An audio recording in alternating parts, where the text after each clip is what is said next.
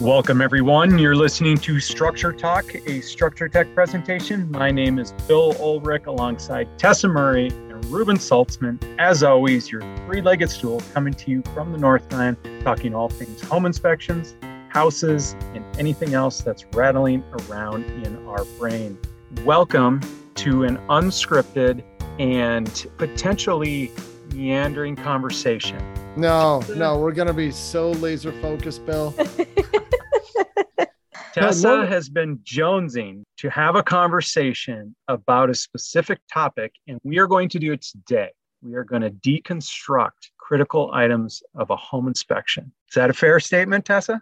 Yeah, this kind of came about as part of the class I was teaching for the building science students at the University of Minnesota this spring with Pat Hellman, and trying to kind of show them what we do as home inspectors and kind of touch on how, building science integrates with that. And it made me think about, what a home inspection is, what it is not, and how it overlaps with building science and kind of where the gaps are. And so for that class, I was kind of, showing the students of all the potential defects that we can find when we're doing a home inspection and how we look at all the different systems. We look at roofing, siding, windows, grading and drainage. We look at structural things, plumbing, mechanicals, electrical, all these things and how they fit together. But really, kind of this unique skill is to be able to put all those pieces together and try and figure out, what things are working or not potentially working in a house.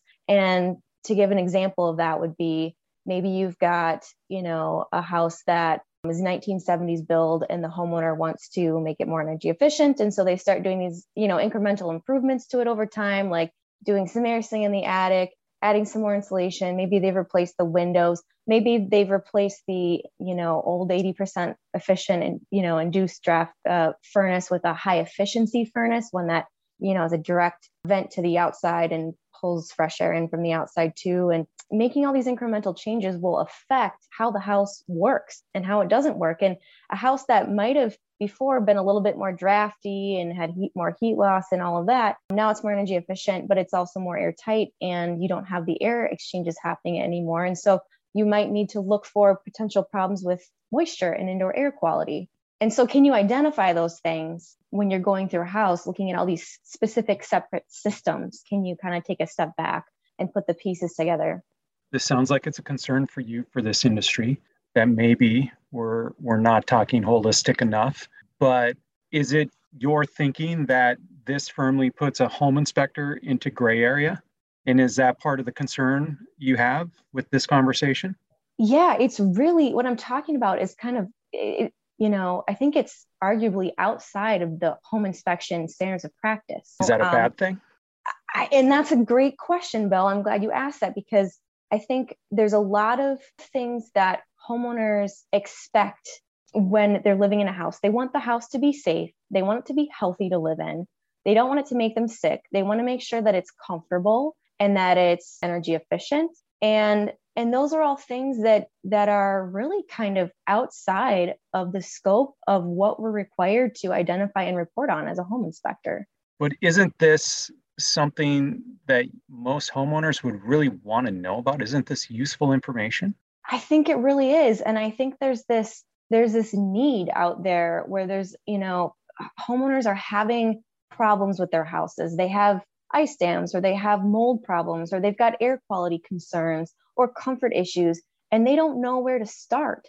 And, our industry is so chopped up. We've got people that specialize in just mechanical systems. We've got people that specialize in just roofs, people that specialize in just plumbing, and who's looking at the house holistically to see maybe all these different variables that are contributing to these pain points of homeowners and who can help them. And I think that, home inspectors are positioned in a really unique opportunity to be able to kind of take it to the next level and assess a house holistically and help people that have these issues and questions. Does this home inspector you speak of need to come out of a training program like you did that is a building science? And now I have a follow-up question for Ruben after you answer that. There definitely is some sort of additional learning that's necessary that tacks on to what you learn as a home inspector. And how you get it could be, I think, lots of different avenues. For me, I did the building science program at the University of Minnesota, but for me, where I really learned a lot about just the practical application of building science and what that looks like when it works or doesn't work in a house was actually, when I worked for an insulation company and a building performance company, and I was, doing the diagnostic testing and really seeing hands-on what worked and what didn't work and what failed and what didn't in houses. And so to answer your question, Bill, I think there is some additional training that's needed, but what that looks like, I think has not been completely mapped out yet. Ruben, how do you feel about this conversation, and how would this fly at a convention of home inspectors and Tessa just throws this grenade into a room of people who by and large have followed a set of guidelines for doing their work?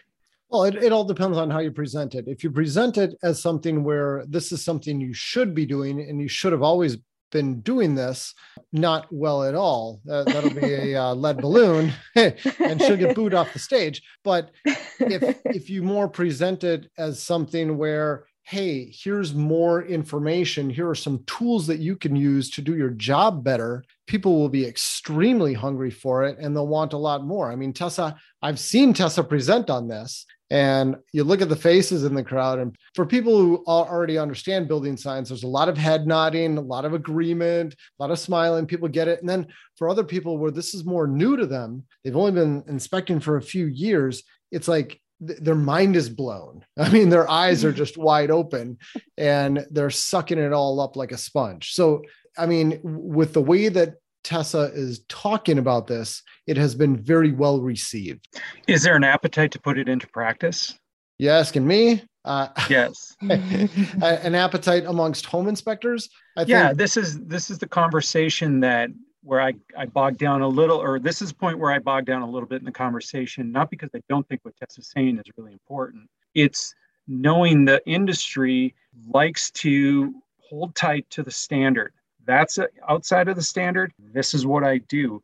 If I go outside, that opens me up to potential liability. If I stay over here, I know what I'm getting. I know how to protect myself. I can still do a great job over here.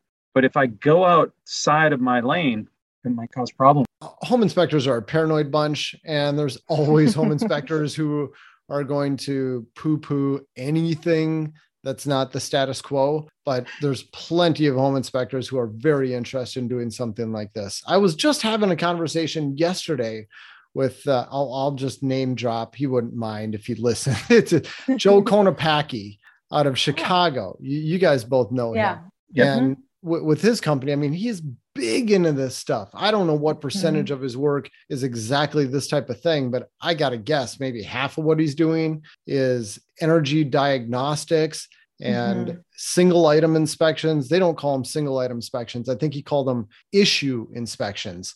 But I mean, it's troubleshooting pain points that people have, and they love doing this stuff. So I know there's other people in the country who are doing this. Are they using the ASHI standards of practice as a guideline for the conversations they're having and the reporting they're doing? Or is that a different door you walk into when you walk down the hallway of services offered by this company? Well, I didn't ask that question, but I'm going to say that I don't need to ask. The answer has to be a resounding no, because that's not what the ASHI standards are written for. You can't use the standard of practice. You could use the ASHI code of ethics, just to say that you're being ethical when you come out to a house and you're not sharing this information with people who don't have any business seeing it. But no, you wouldn't use the ASHI standard of practice to do this type of healthy home assessment that Tessa's talking about. Tessa, if you incorporate this conversation into the home inspection itself, is that what you're thinking? Or are you thinking this is a different product that would serve as a layer on top of a standard home inspection? That's a really good question, Bill. And I think there's a market for both. I think that there's a lot of houses that we go into and we inspect, and we can apply this building science kind of lens to help us do a better inspection and identify potential weak points in a house, failure points in a house, and help, the home buyer kind of better understand what they're getting into.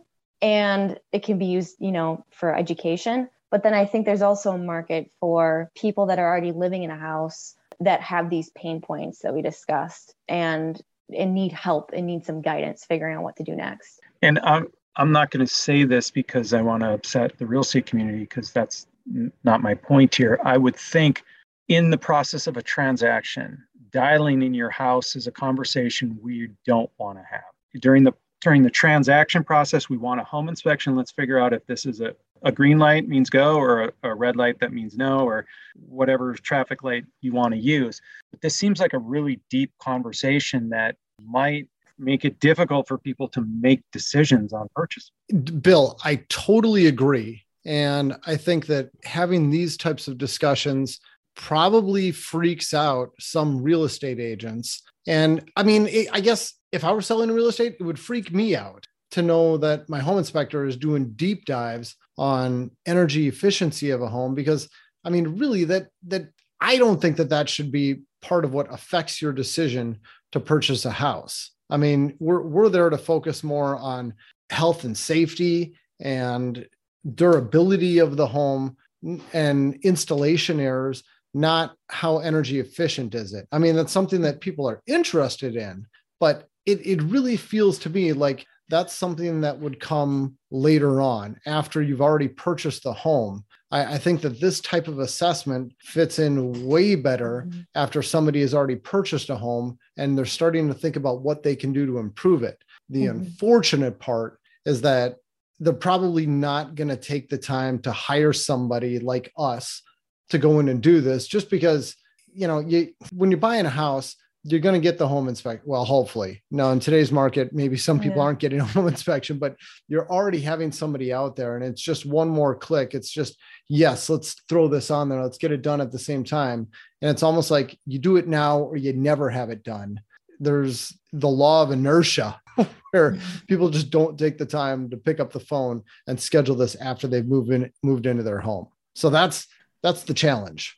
Ruben, you brought up a good point. Like, I don't think it's definitely too much of a deep dive to go into, energy efficiency for a regular home inspection. But I was thinking a few ways that we do integrate some of this building science knowledge with our home inspections is when we're inspecting like a 1.5-story house, for example, we have canned comments in our report that mention that a house of this style is more difficult to adequately insulate and air seal and have proper attic ventilation. And therefore you might be more prone to problems with ice dams. And, for example, also a lot of times these houses have maybe one supply register for the entire upstairs and there's no return. And so expect that you might need some supplemental like window AC units in the summertime to keep this upper level comfortable. So we do, in my mind, like those are kind of outside of the standard SOP for a home inspector, because we're thinking about comfort, we're thinking about building performance, and we're mentioning those things to the client because,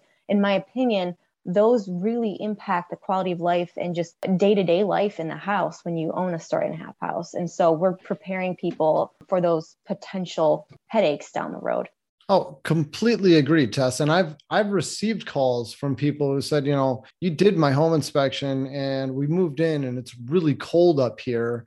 And I'm just, this isn't something I knew about. And I'll turn back to my report and it's like, I put it right in the report. I said, you got really poor insulation and you've got one heat register and it's probably going to be really cold. And I'm like, I kind of said exactly that. And we talked about it.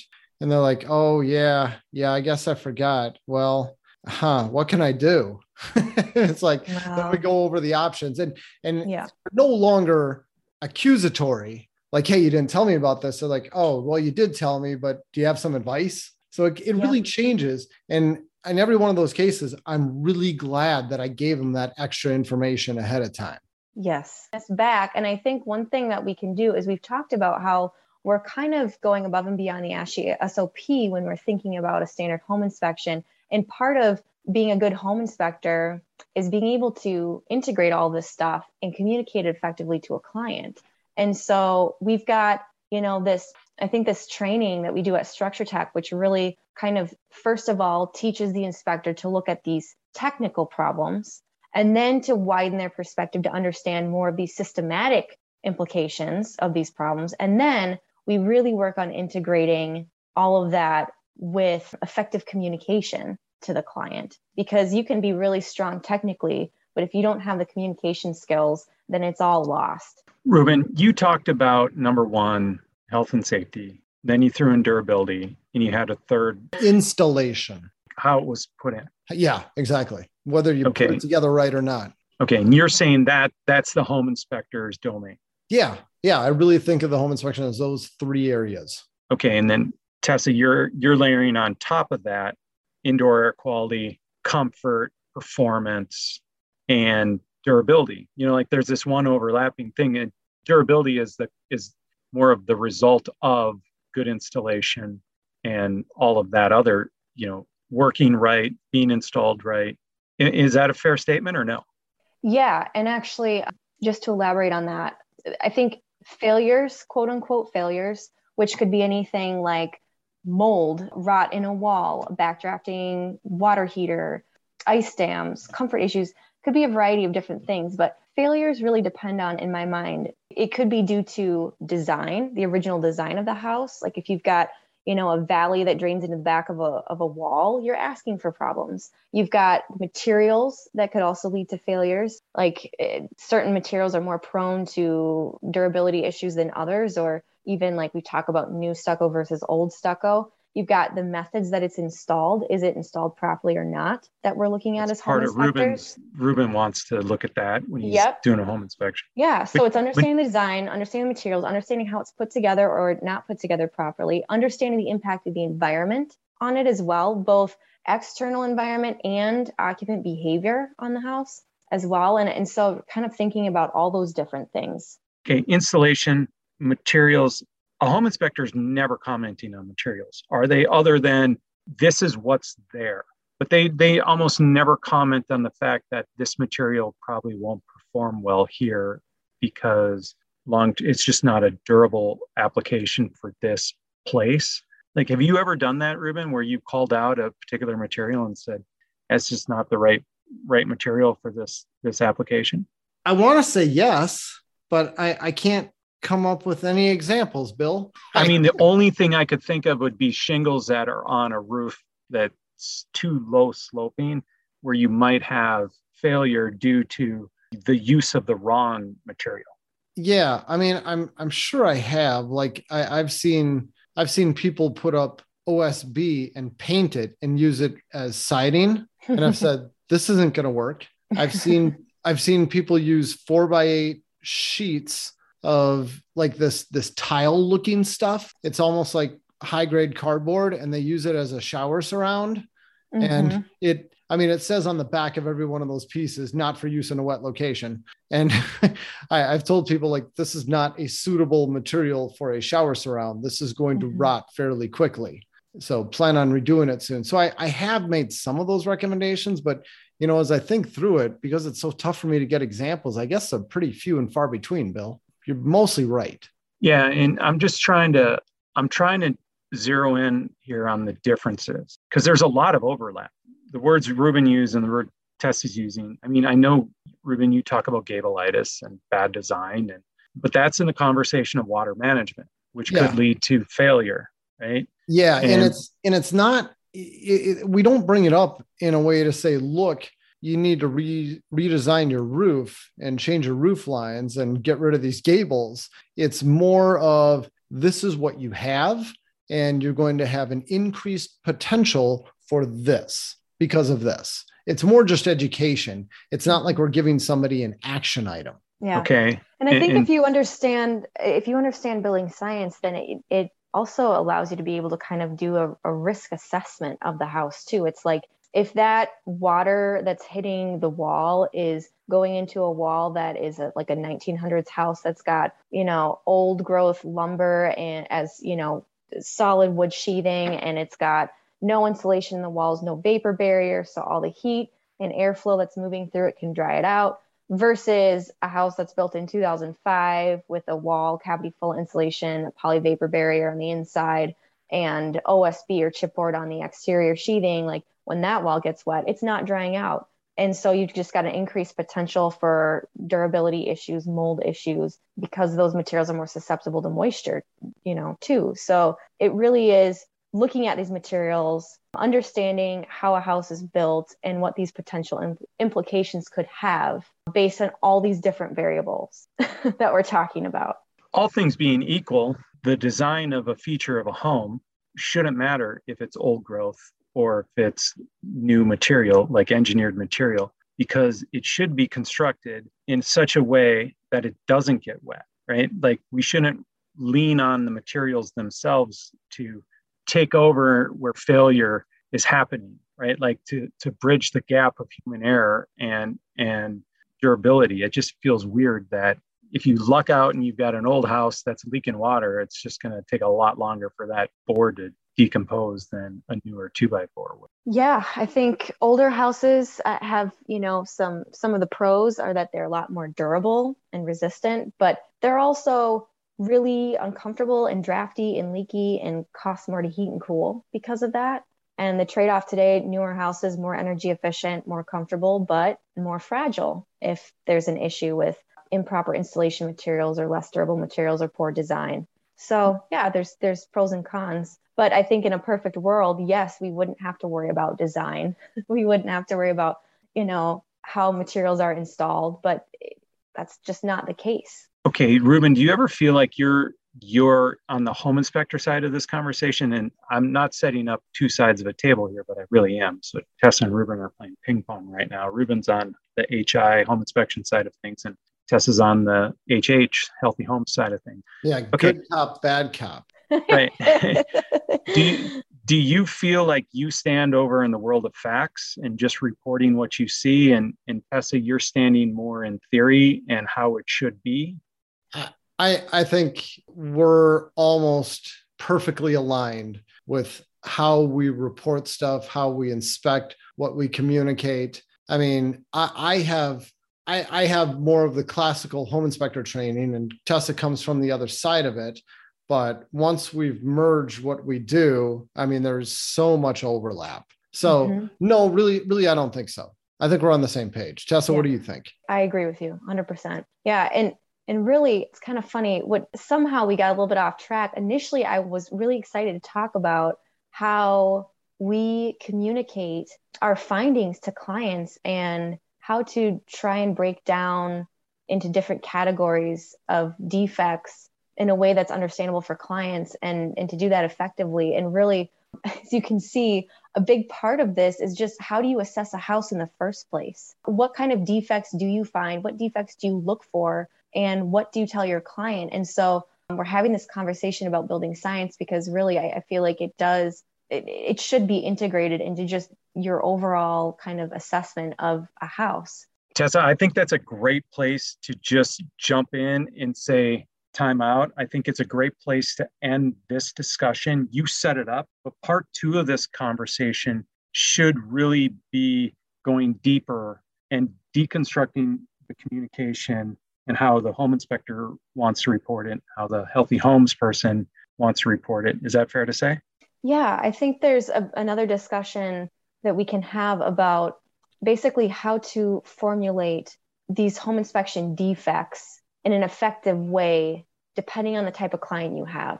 Tessa, that is a fantastic summary. I think that's a really good stopping point because that's going to be part 2 of this series where we do a deep dive into what's a big deal and what isn't, dependent upon the home and dependent upon our client. Because let's be realistic, we can have the same defect and we can report on it 2 very different ways, depending on what house we're looking at. It's all about putting things into perspective. And that's what part 2 of this is going to be all about.